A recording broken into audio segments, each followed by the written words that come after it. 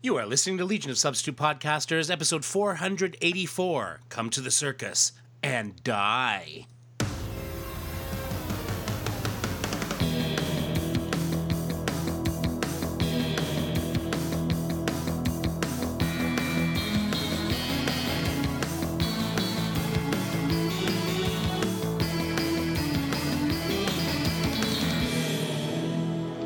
And welcome to episode 484 of Legion of Substitute Podcasters. I am Paul French, and today I am Quidditch Kid.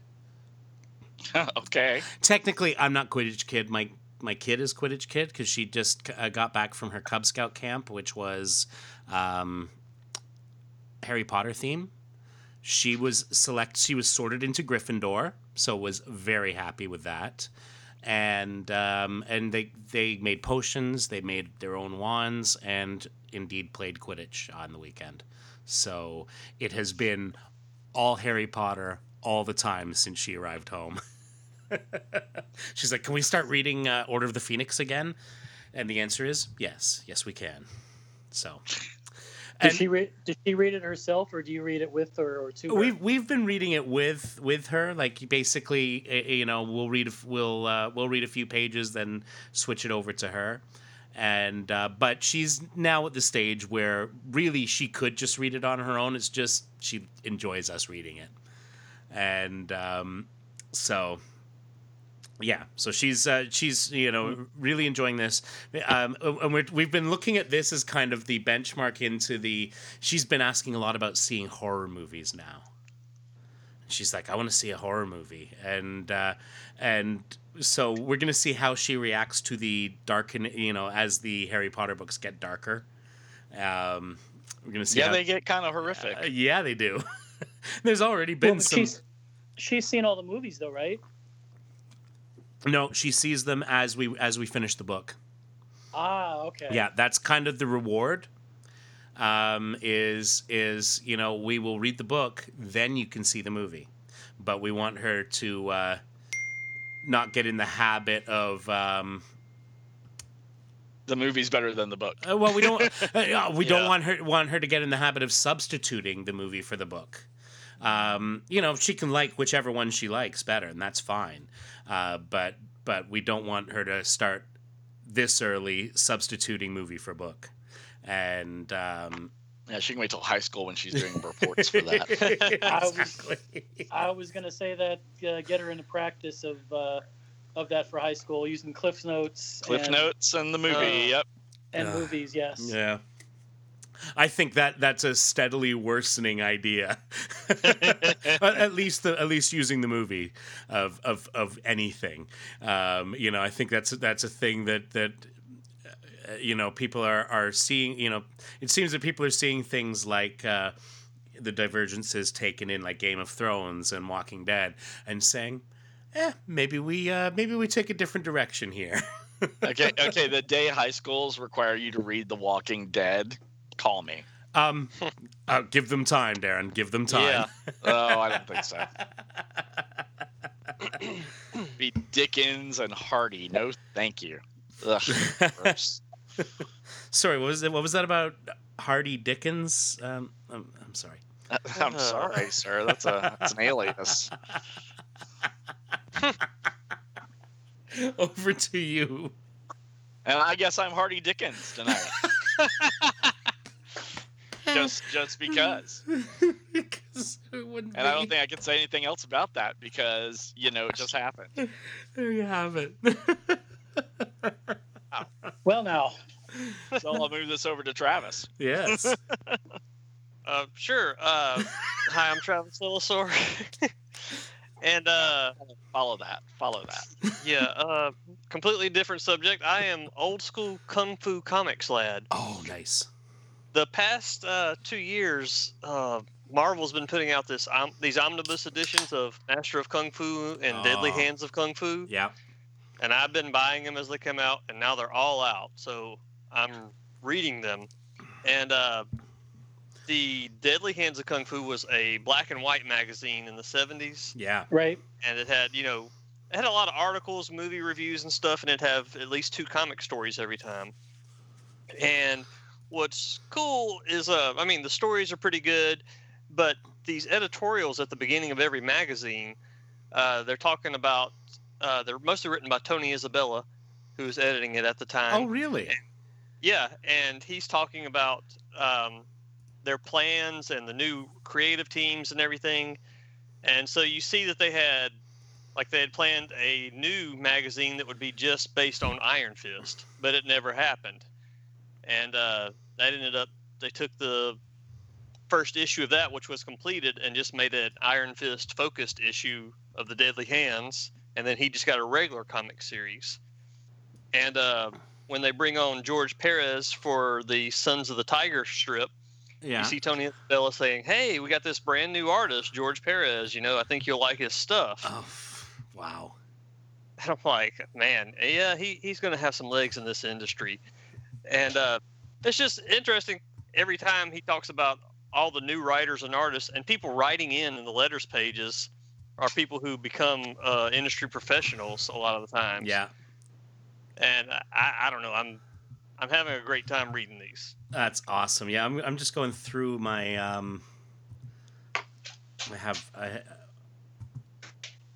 okay. This is the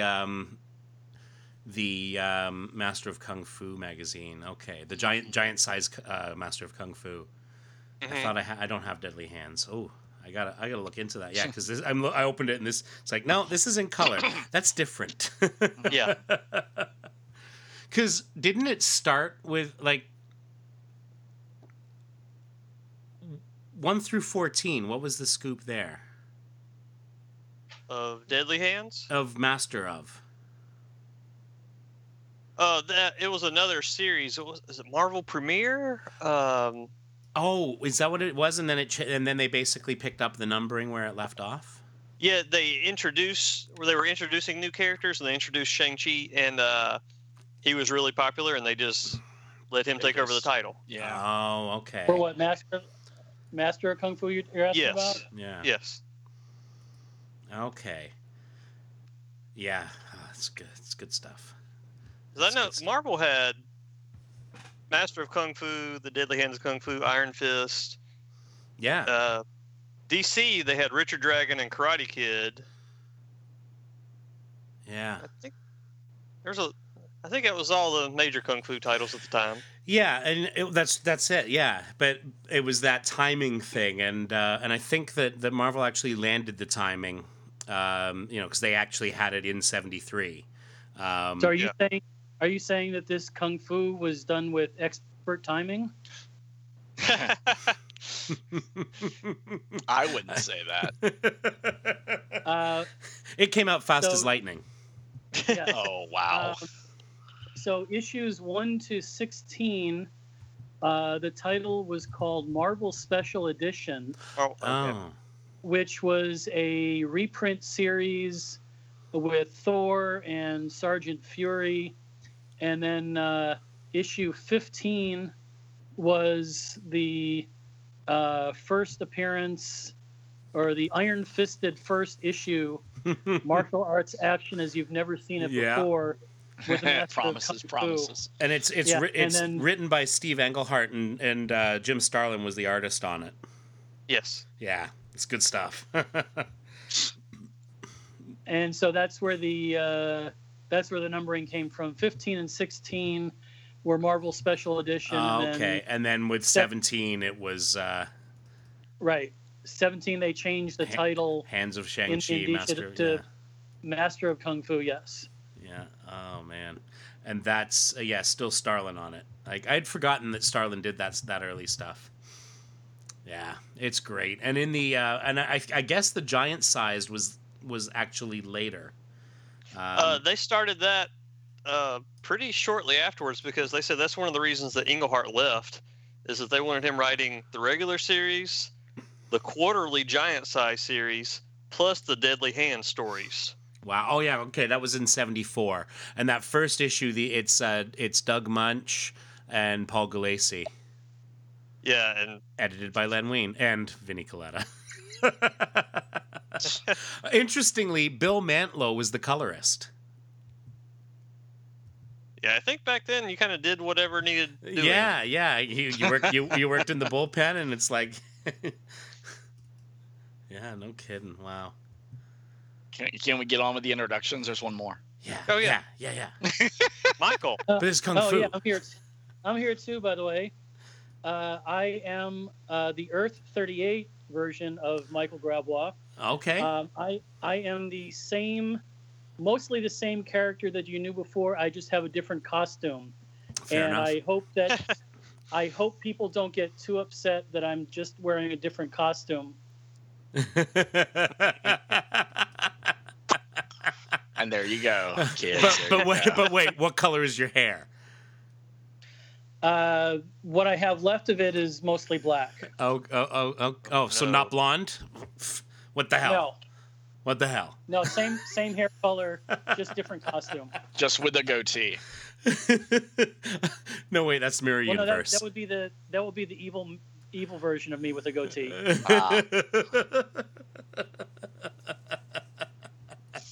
Yes, a different costume. Alternating color scheme, I'm sure. So let's get into some Legion news then, speaking of which. All right. It's news to me. I don't know if it's news to everybody else, but I just found that there is a new trade paperback coming out in August called Legion of Superheroes: The Silver Age, Volume 1, which appears to be a color reprint collection of Archives #1 plus a few issues from #2 in trade paperback, 328 pages for $25. Wow. This is like the first third of the omnibus, Volume 1. Wait. So the omnibus is hardcover. Okay. So this is and it's a larger volume, and this is a trade paperback with covering the first third of it. Correct. Okay. Interesting. And so that actually makes 5 different Legion collections coming out this summer. Wow. In May, we've got Legionnaires Book 2, which is the reboot version, and this is still early in the series with Jeff Moy as the penciler and Roger Stern and Tom McCraw, and so early in the reboot. That's May. So June, wait, they're just doing the Legionnaires series then. They're not doing. No, well, it's No. It's It's called, both. it's called Okay. Legionnaires, but Okay. it's got all the books in order, going back and forth. Oh, that's fantastic. And That's great that run's getting collected. let's see. So Legionnaires Book 2 has Legionnaires 25 through 30, Legion 69 through 73, plus annual number 6, plus the Science Police story from Showcase 95. Oh yeah, Showcase 95. Yes. Good So times. this volume covers stuff that was March through August of 95. Okay. All right, so that's in May. In June is the Legion by Abnett and Landing, Abnett and Landing Volume 2, which covers Legion Lost. Okay, so did they came on with the storyline right before that, right? Yeah. Right. So what they were originally going to do is there was a Legion Lost complete volume that was supposed to include Widening Rifts and Legion Lost and Legion of the Damned. You know, that four issues at the end of the Legionnaire series and the Legion V4. But they broke that up into the Legion by Abnett and Landing Volume 1, and then Legion Lost is going to be a new volume, even though they already had a Legion Lost in 2011. Okay, because I've got that one. That That was a hardcover, right? Yeah, I've got that Legion Lost hardcover, and I'm just looking. There was, when they did for a little while in 2011, they did like just before the New 52 happened, they did a bunch of these one-shot 100-page spectaculars. Yeah. And so the Legion one for that, I think it was called DC Comics Presents The Legion of Superheroes. correct. And that's the one they had to recall it because they printed them out of order. Yeah, there were 4 issues, and it was printed in like chapters 1, 3, 2, 4. And people said it made no sense. So they recalled it and issued a new one with a different color logo. So one is a yellow logo and one is a white logo. Okay, I've got the yellow logo. Is that the out of order? I don't remember which one is which. I'd have to look it up. All right. Yeah, so that's got Legion of the Damned in it. Right. Okay. So that is also Abnett and Lanning book 1. Okay. So so Widening Rifts came first, then Legion of the Damned, and that takes us into Legion Lost? Correct. Okay. And so Widening Rifts and Legion of the Damned are both and the Secret Abnett and Lanning Files book 1. Yeah. Yeah, they did a Secret Files story too. Okay. I've got to admit, my Abnett and Lanning run, that is an area that I have not really covered. So I look forward to us at some point moving into the Archies to get into that stuff. All right. So that is June. Also in June is Legion Omnibus Volume 2. And that's the big honkin' hardback one. Omnibus Volume 2 covers Adventure 329 through 360, and it is the Silver Age Omnibus. Assuming they do a Silver Age Volume 3, the page count will have that go up to the end of the Adventure run, which is pretty much the end of the Legion Silver Age. Because the Superboy run is pretty much the Bronze Age of the Legion. Right. Yes. Huh. So you got those 2 in June, and then July is Superboy and the Legion Volume 2, which is reprinting, which would have been archives like 14 or 15. Had they continued that, let's see, it'd be Volume 15. This is the one that covers Earth War up through issue 258. And you know what's good about this is that this shows that they're printing some of this backlist stuff, and that's great. But it's clear that the stuff that they put out last year did well enough to warrant doing further volumes. And if that's what they're seeing, then that does bring us that much closer, because there is some sales track record for it. And yeah. I mean, the fact that they've got 5 reprint books coming out in the space of 4 months. Yeah, it says something. That's good. Any reprint, any appearance on the shelves is good news. Absolutely. And it just remains to be seen who the new creative team will be and when the book comes out. Yeah. Indeed. Indeed. Yeah, it's I think some of it, because they seem to be borrowing so heavily from different runs as they go, right? I think that this is where they end up in, and that's clearly why they're labeling the early reboot stuff as Legionnaires, right? Makes sense because it at least differentiate it. Yeah, it differentiate. If it does differentiate it, but then when you've got the Abnett and Lanning Legion of Superheroes, you've which is part of that really part of that later run, right?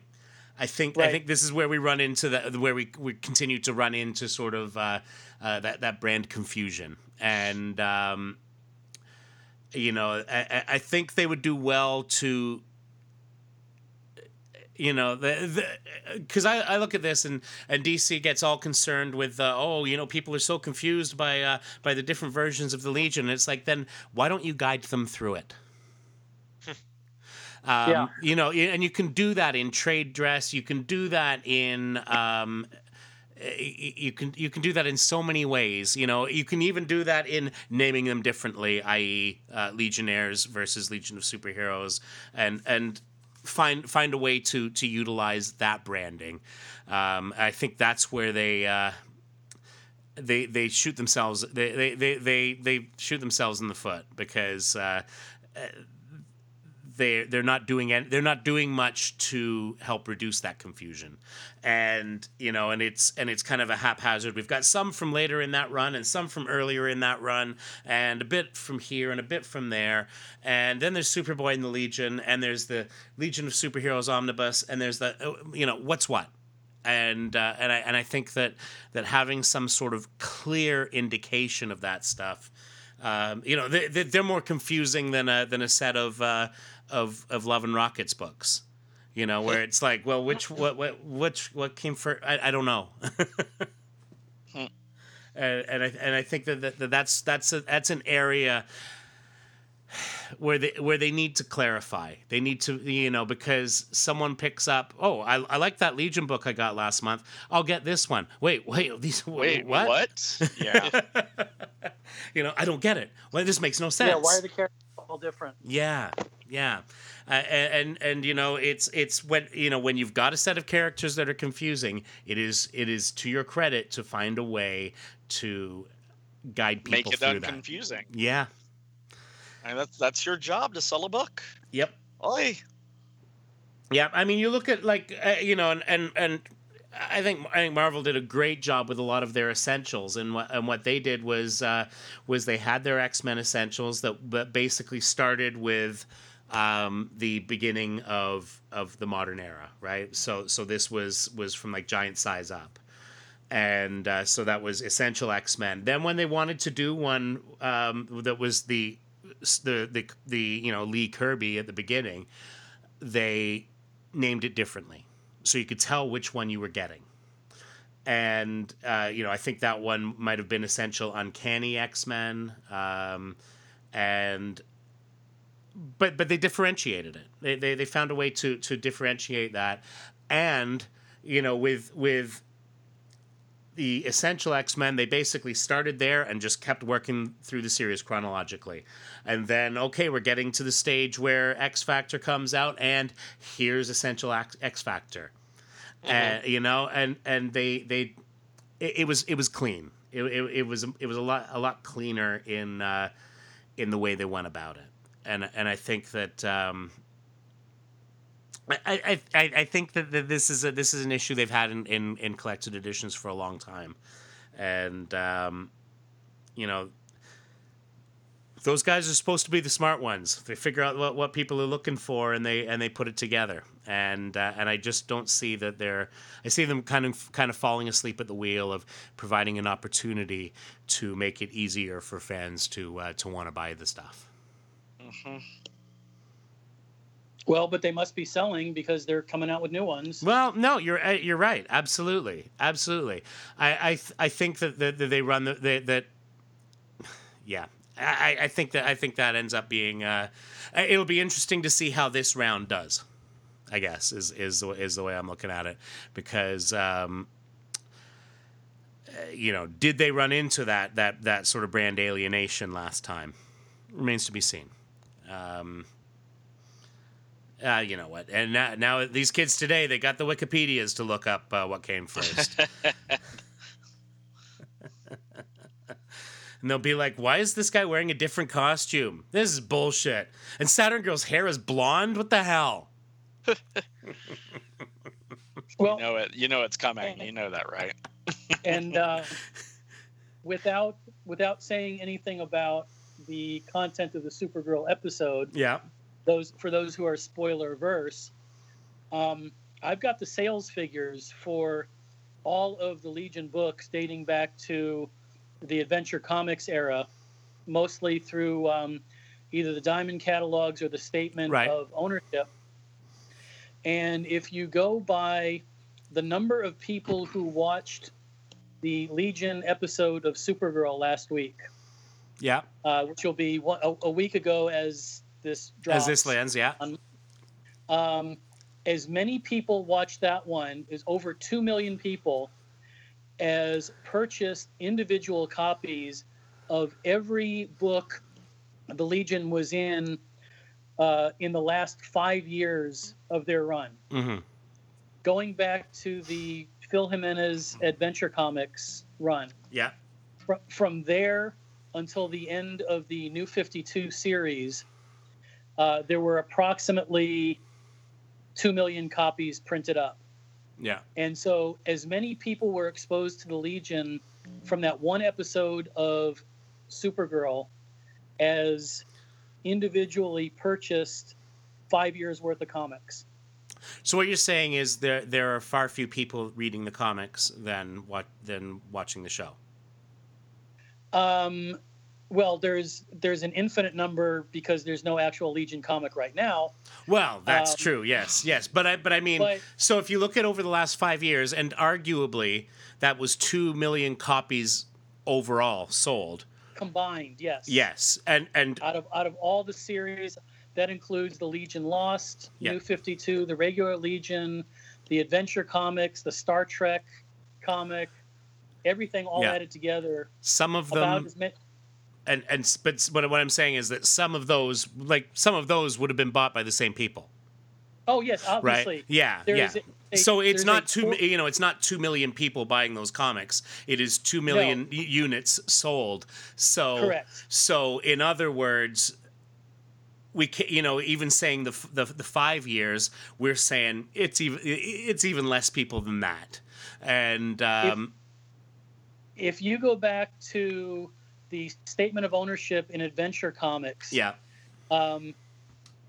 it sounds astronomical now, but they had in 1965, I believe, had over 800,000 copies of each issue sold. That was the average number.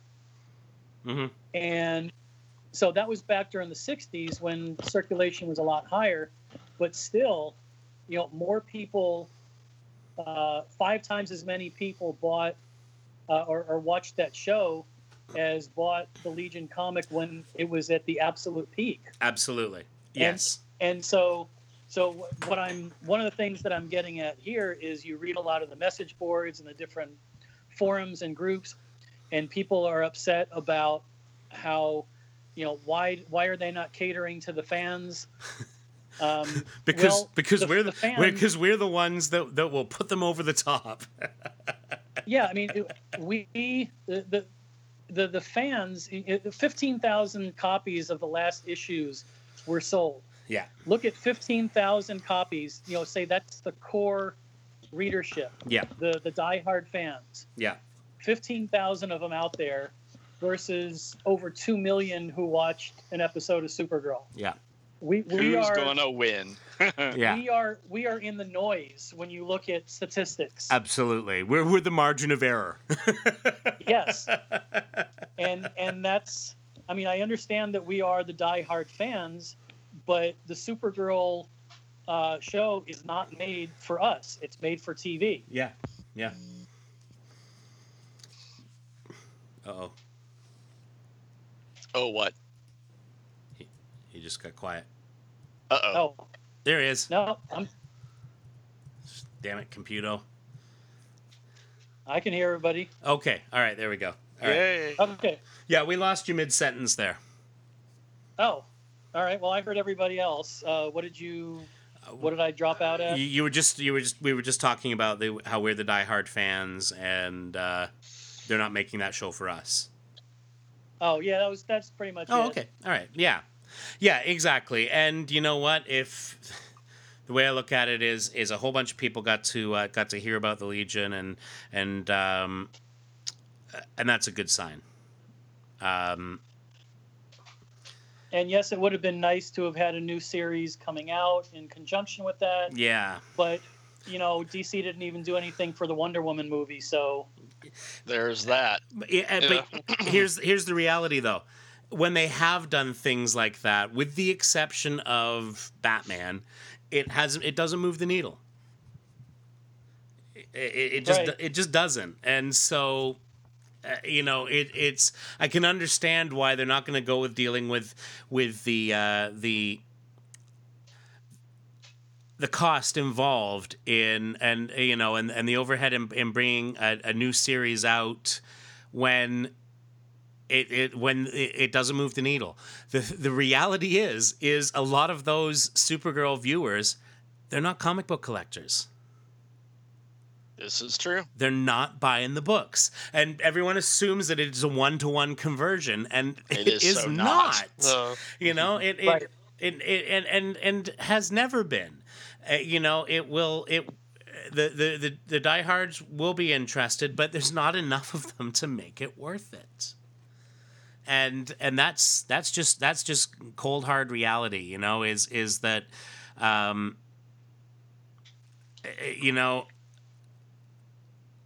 I remember when Blue Beetle was in what was the show? Young Justice. Was it Young Justice? Yeah.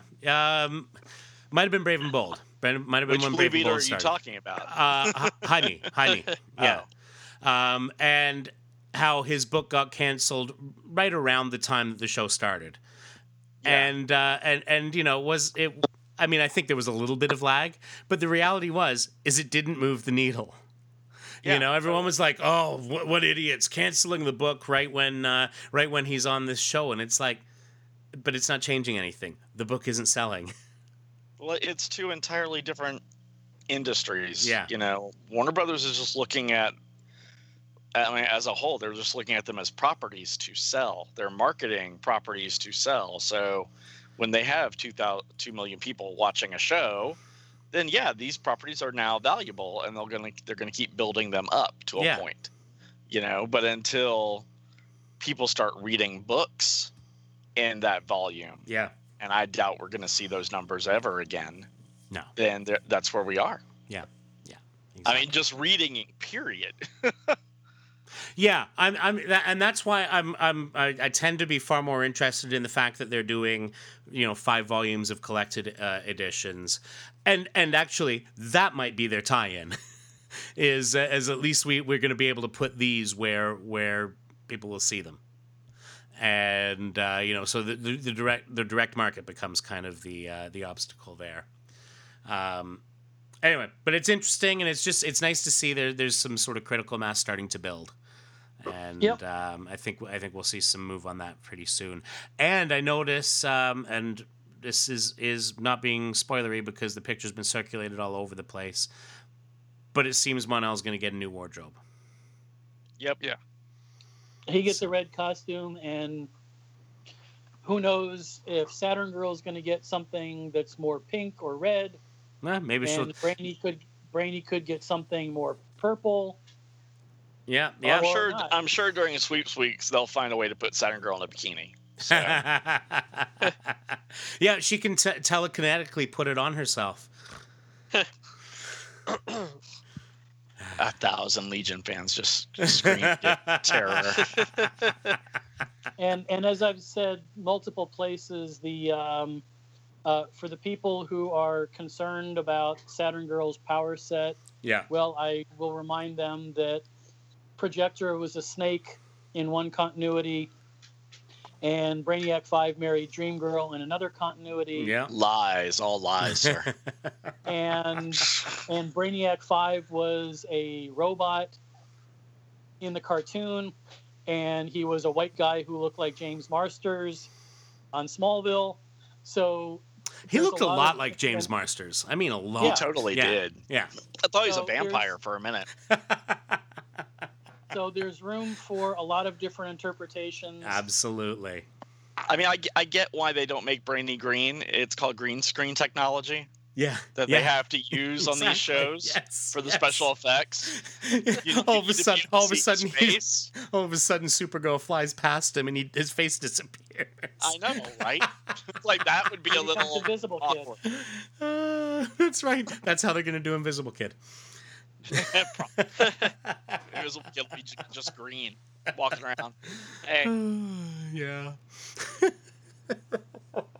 So yeah. That's a very good point, Darren. And I think one that has been largely overlooked in the hue and cry. I get that one. I get that change for just merely practical purposes. Yeah. So Yeah. the other absolutely. changes, meh. Let's move on. Yes. I know what we're doing is we're really just trying to delay getting into. I know, but we've got to take our medicine. I'm afraid. It's true. Hey, Michael, what happened this week in Legion history? Well, glad you asked that. One thing that we missed a couple of weeks ago, most of the dates of the future stuff when I put that out comes from the 2995 source book. Yes. So, with the exception of the birthdays, which come from the 1976, I think it was, DC calendar. And so for the 2995 source book, what the beer bombs did is they said, well, if the Legion has 1 leader per calendar year, we can go back and retroactively put a date to all these things. That was a really election, smart way of going through it. Yeah. The elections are in January, and then just kind of spitball where we think that this particular event happened. And so if you go back that way, they calculated that 955 years from now, beginning of January 2973, is when Rock, Garth, and Imra saved R.J. Brand from assassination. Nice. And so it is I guess it is the negative 955th anniversary. Is that how you talk about the I suppose. anniversary of something that's going to happen? Wow.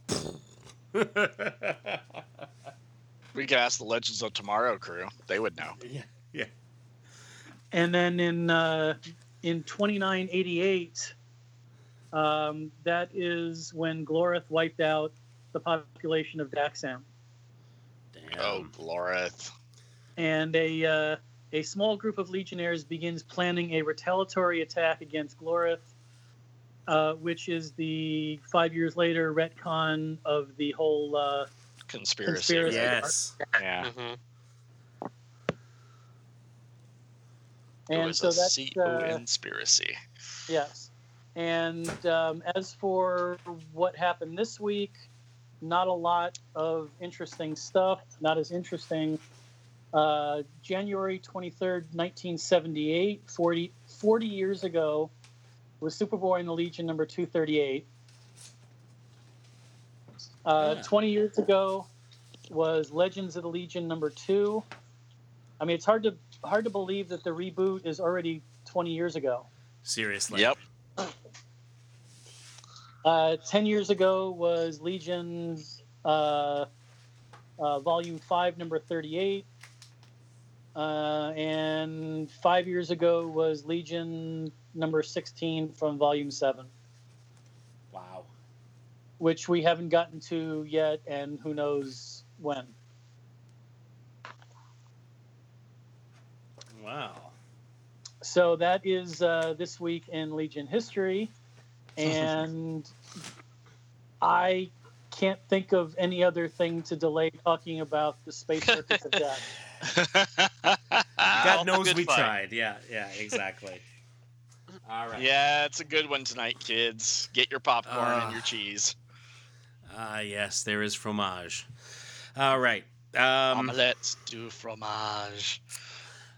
So Legion of Superheroes number 260.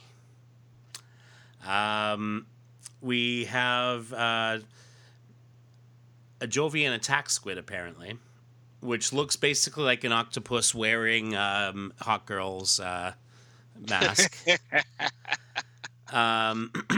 And we have on the cover, we have Timberwolf, Princess Projectra, Starboy, Brainiac 5, and off to the side a little bit, probably looking for the exit sign, is Phantom Jesus. Girl. And Bryn saying, "Get ready for action, Legionnaires. Someone's released the Jovian attack squid." And Brainy says, "You're right. One of those 3 people is trying to get us all killed." And we see in the sort of in the foreground we have a ringmaster and it looks like two women standing with him. So, And no, the ringmaster does not look like Keith Giffen.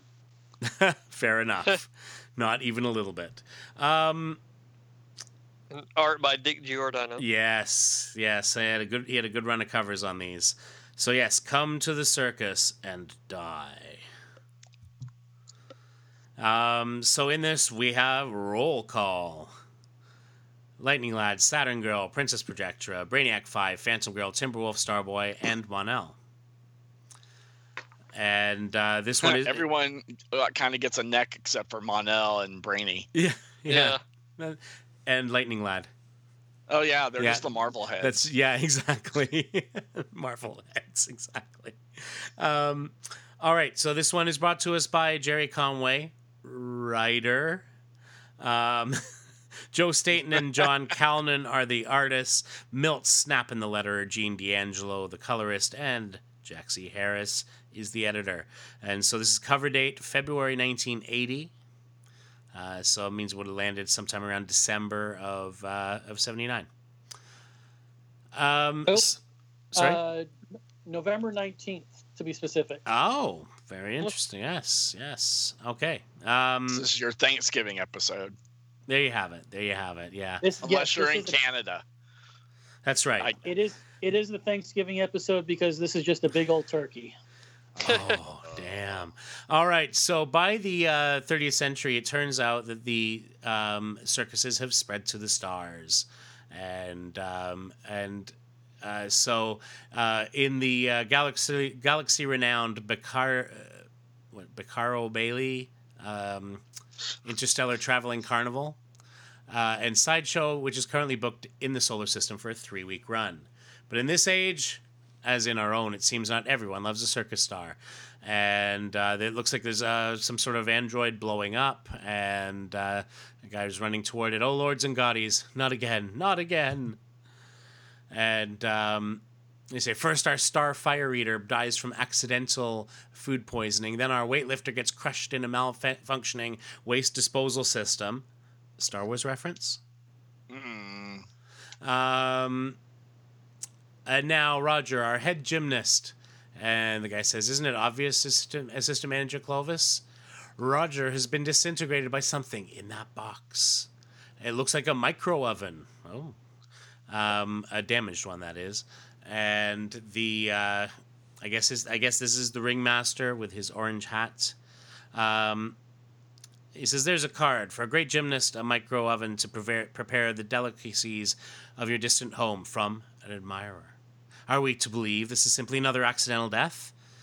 And the assistant manager says, you may believe it, ringmaster. I do not. And Immick the Juggler says, only fools believe in fairy tales, and Immick the Juggler is no fool. No. Yeah. Do you realize what this means? There is a murderer among us, and if we're going to root him out, we need help. And so off to Earthport, where, according to history, the first true spaceport was located in the old American state of Florida. But time and the laws of economics soon shifted the site of maximum activity from legendary Merritt Island and Cape Canaveral to a more accessible location. The result was Earthport, 50 miles outside Metropolis, and a scene of 300 landings and takeoffs a day. On a lonely pad in the corner of the bustling port, one more takeoff occurs, unnoted by any save a handful of colorfully clad youths. Here they go: Cosmic Boy, Shrinking Violet, Dream Girl, Karate Kid, Colossal Boy, Chameleon Boy, off to help R.J. Brand recreate his fortune. Hard to believe they're gone, says Saturn Girl, and Brainy says, we owe R.J. Brand a debt for helping create the Legion. But you all know that, right? I mean, really. They all know that. But in case you, reader, didn't know it, now you do. And they said, the least we can do is aid him now when he needs help. All because President Kanger ripped off Brand's fortune illegally, as you all already know.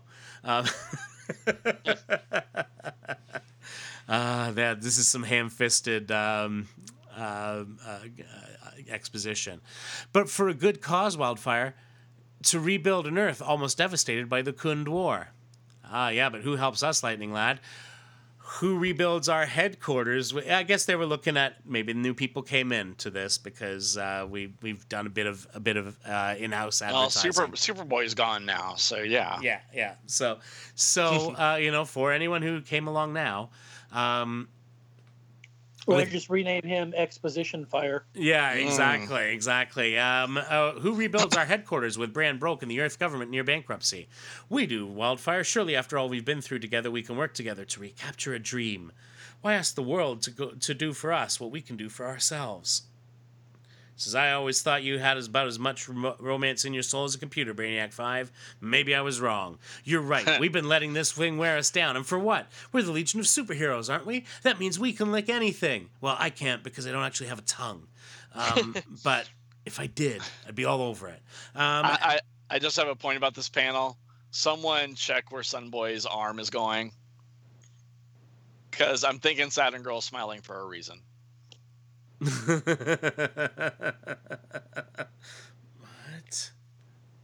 Just saying. I think that's. Hey, no. Looks like he's getting a little side grab going on in there. Well, it is Sunboy. I know. Yeah. Right? Yeah.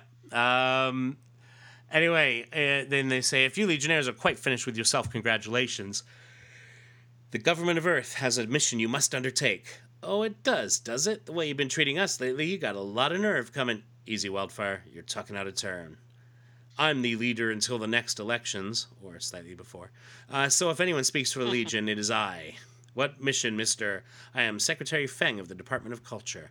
This is Aton Gisark of the Barley Carnival, currently visiting our solar system on a goodwill tour from the Cygnus Confederation.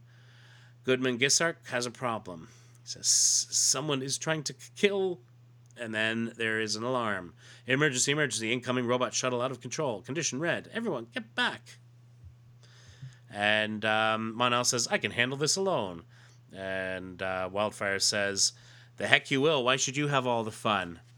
And Ultra Boy says, besides, that may look like a runaway shuttle. But if we learned anything as Legionnaires, it's to never take any situation at face value. For all we know, this baby could be chock full of... explosives. Yes, well done.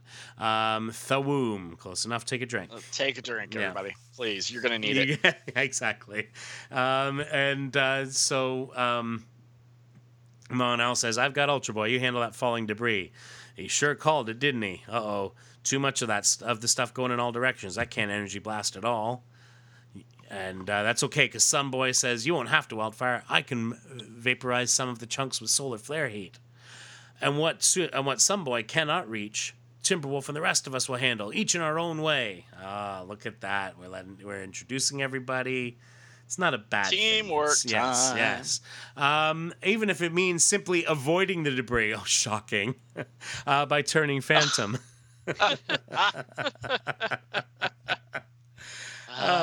Or letting Brainiac 5 protect us behind his force field.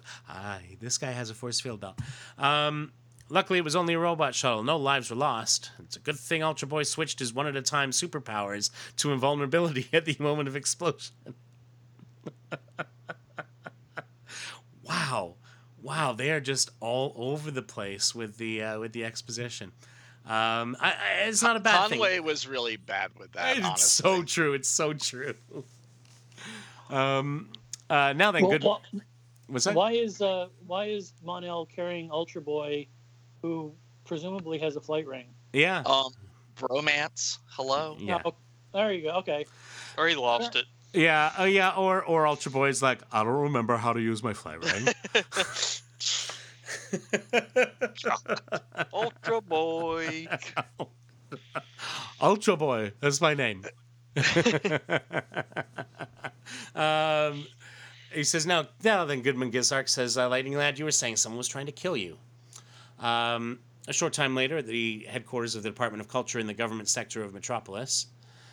Naturally, the implications are frightening, Legionnaires. If anything else were to happen to the visiting cultural delegation while within Earth territory, well, it could have disastrous repercussions. And Projectress says, you're saying that this gentleman's circus is a cultural delegation? And Brainy says, there have been precedents set, Princess Projectra. I'm going to use your very full name now. In the 20th century, for example, here on Earth, gymnast troops often exchanged exhibitions between belligerent nations as a first step toward negotiating peace. Surely you're not serious. This idea is absurd. He is serious, and don't call him Shirley. Yes, exactly. Princess is a man, and so this guy looks straight out of a Doctor Strange book.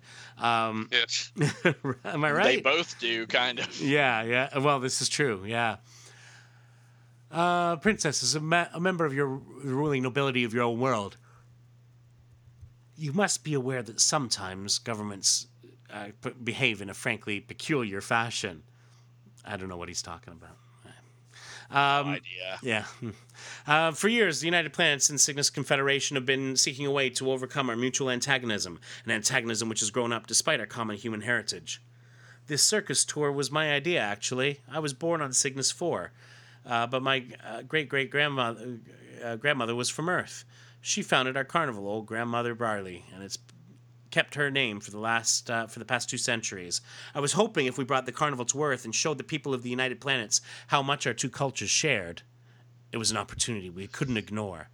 And he says, now someone's killing off the members of your troop, and you think there might be a political motivation? And Brainy says, the theory seems as if it might be true. Political radicals are notoriously illogical. He's getting his Spock on. So Lightning Lad says, well, friends, I guess there's only one thing to do. Brainy, Mon-El, Timberwolf, listen closely. And clearly they are told to infiltrate the circus. No matter where it is or when, a circus is still a circus, and no circus is complete without a sideshow featuring an assortment of human and inhuman oddities, perhaps less odd than the universe which spawned them. And so we have a strong man and a fat man, 2 recent additions to the Barley Carnival. And so we have Projectra putting a disguise on Starboy, who is using his mask to make him liftable. And she's making him look like the Blob from the X-Men. And Mon-El is the strong man.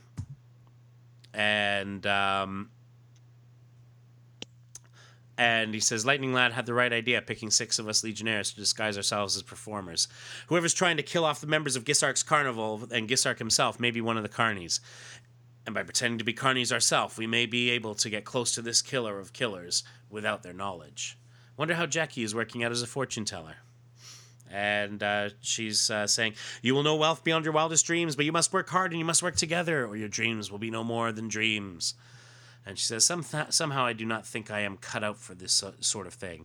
I hope Brainiac 5 and Phantom Girl fare better. And so off we go to them. And we see them on a floating platform. And he is the amazing Azoth and his lovely assistant, Cinderella.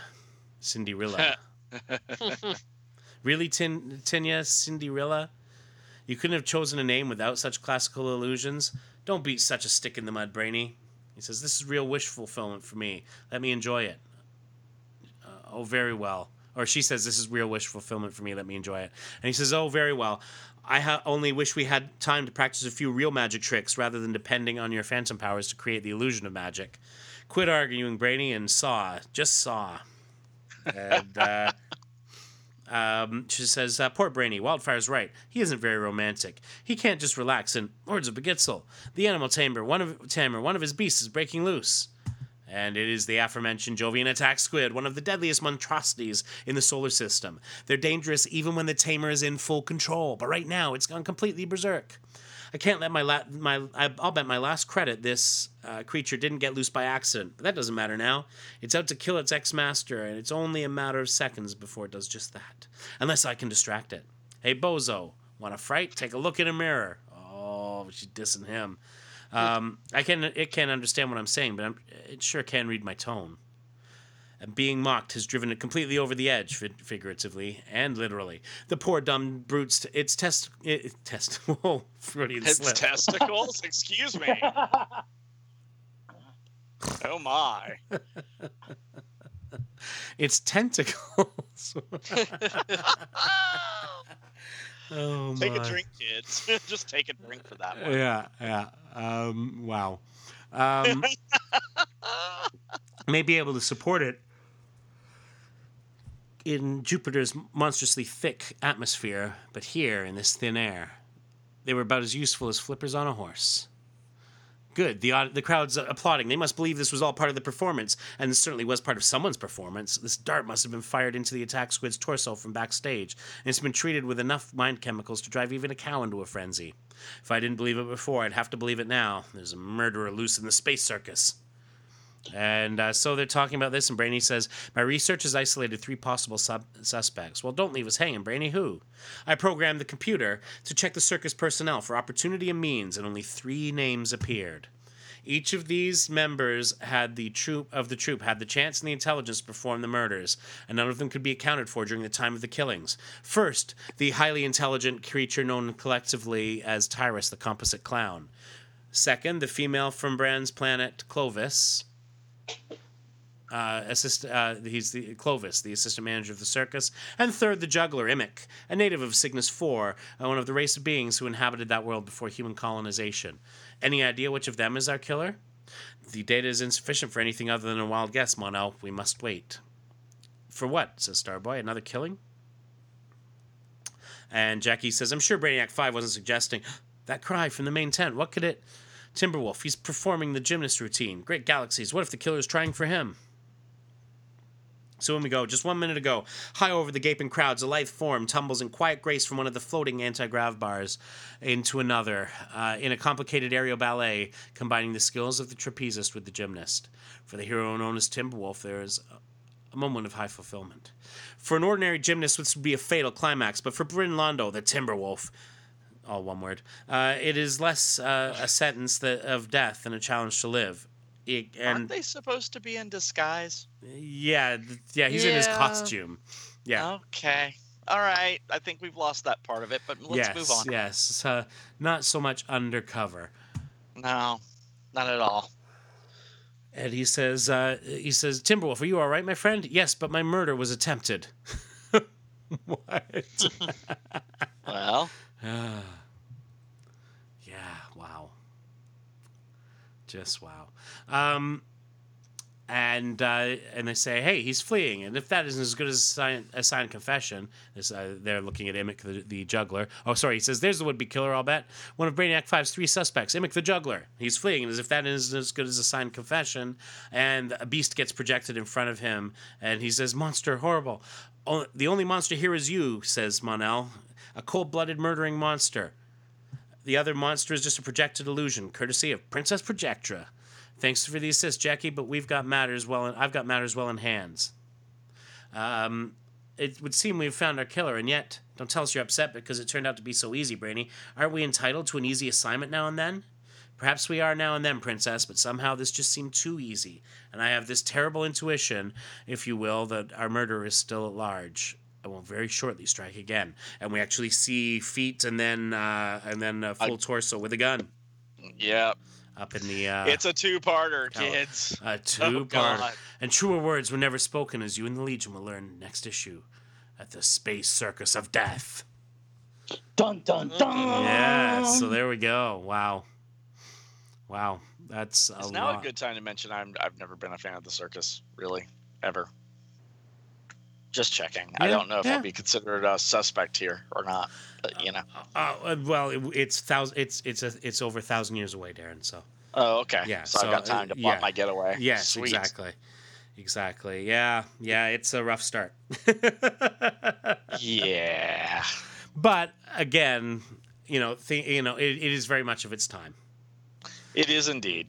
And I think that what they were trying to do is to welcome new readers to the fold, and possibly not a bad thing. And you know what? To a certain degree, it was working because we saw this book, gradually evolve into being one of the top selling books at DC. But here we go on the letters page. Second letter in from Shoshana Green. In Cambridge, Mass.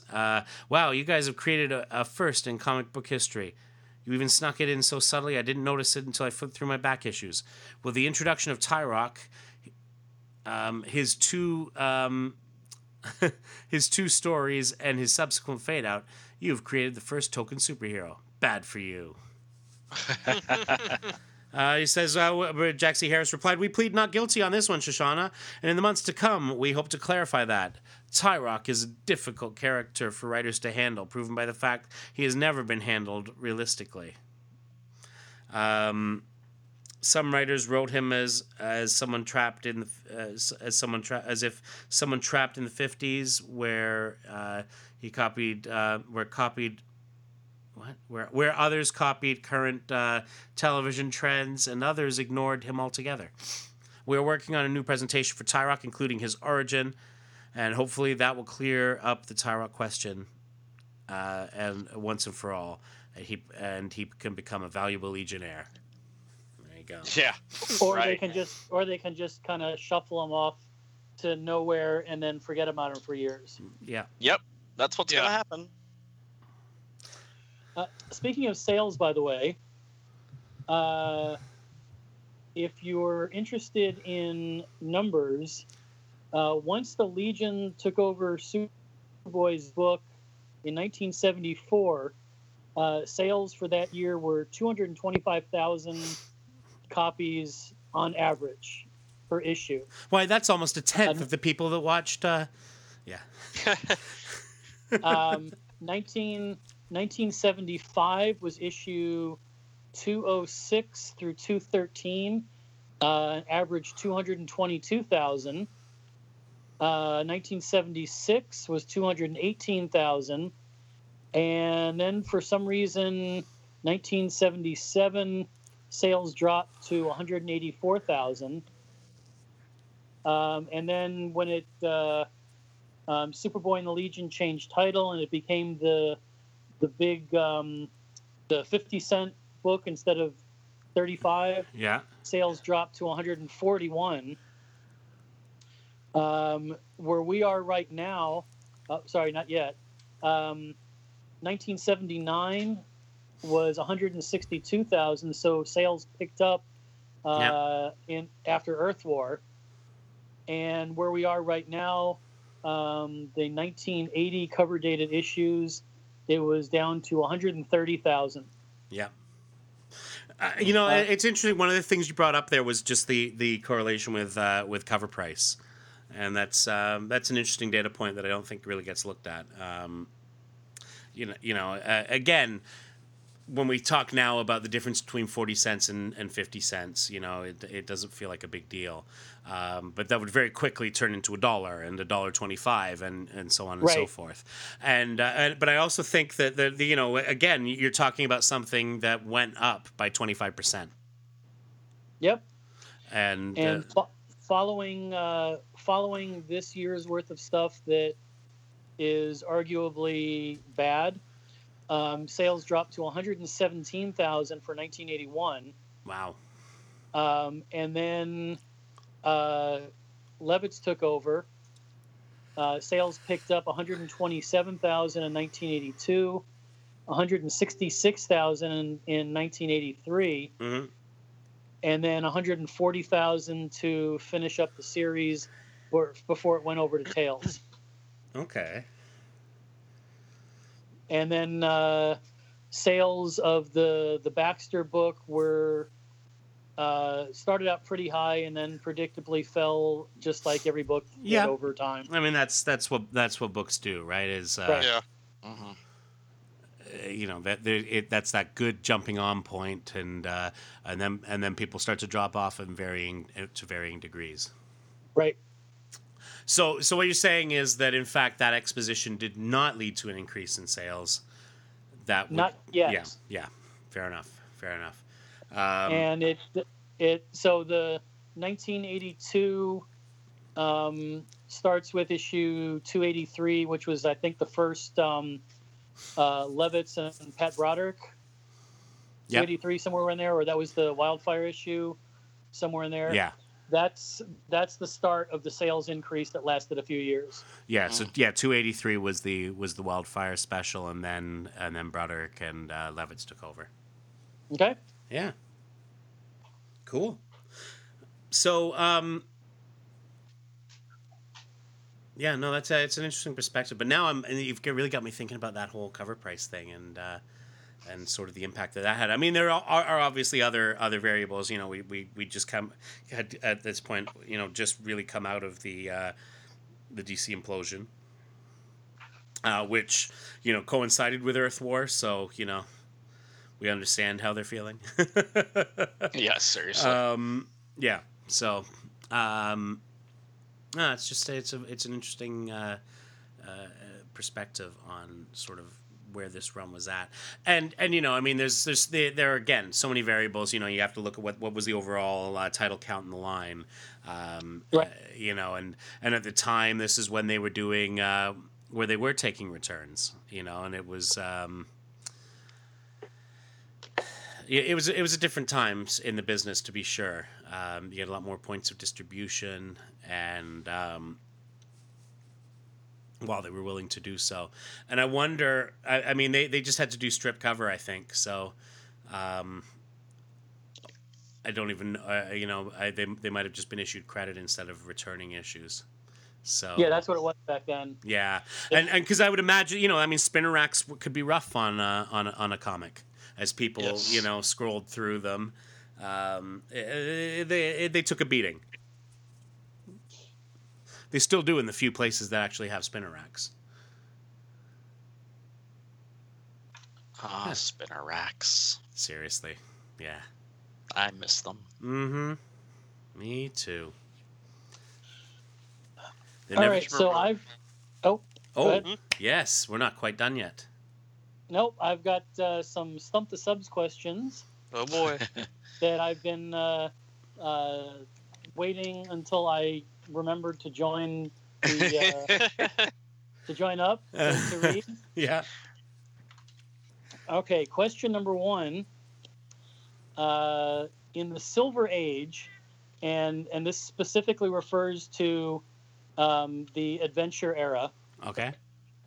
almost every member had a name that fit the pattern of a description of their power and their gender or youth. For example, Karate Kid, Yeah. Green Yeah. Girl, Princess Projectra. Which Silver Age Legionnaires did not fit this pattern? Well, okay. Mon-El comes to mind. That's 1. Brainiac 5. That's 2.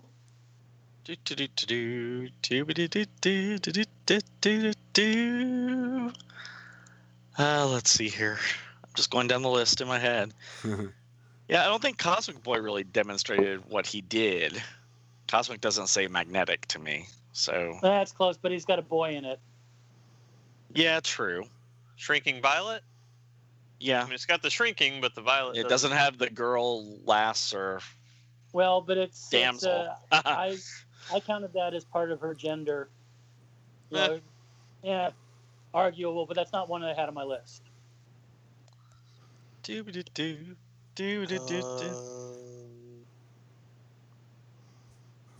Guess Matter Your Lad is 2 on the nose, huh? And you got the gender thing in there. Yeah. I know. I was being silly. Someone in this very issue. Timberwolf, I guess. Yeah.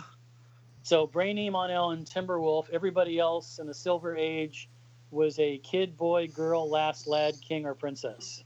King or princess. All right, question number 2. Throughout all continuities, Oh, wow. so we have over 50 years of Legion stories. Which Legionnaires did not use a code name? Instead, they just used their real name. Oh. Like throughout all continuities, if they did not use a code name at one point or another. They As their regular name in the Legion. Some of them Block? did not. Yeah, like Block, for example, did not have a code name. Right. Although if he was Silver Age, he probably would have been Block Lad. Yeah, exactly. No, Easter Island Kid. Come on. I'm pushing for that retcon. Dawnstar? Dawnstar is another one. Yeah.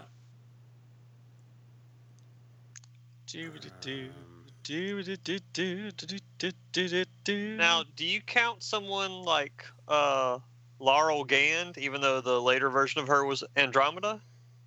I had her on my list because in the 5-year gap timeline, she was only known as Laurel Gand, and it was only her SW6 counterpart that went as That was Andromeda. Oh, that's right. Yeah. So, would you count Devlin Orion?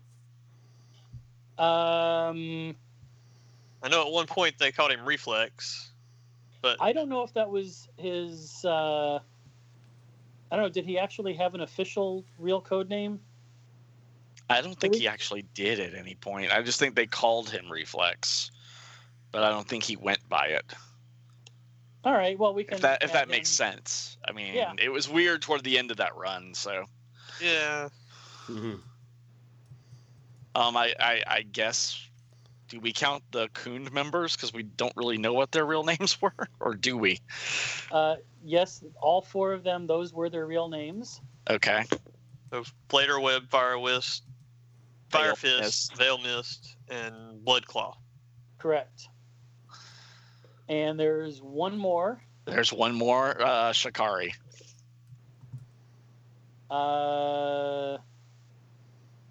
I did not have her on my list, but I guess that fits. Woohoo! Yeah. One So for there's still me. one left. Kid There's still one Shakespeare? left. He had a name. It was Impulse. Impulse. Yeah. Kono. Yeah, Kono.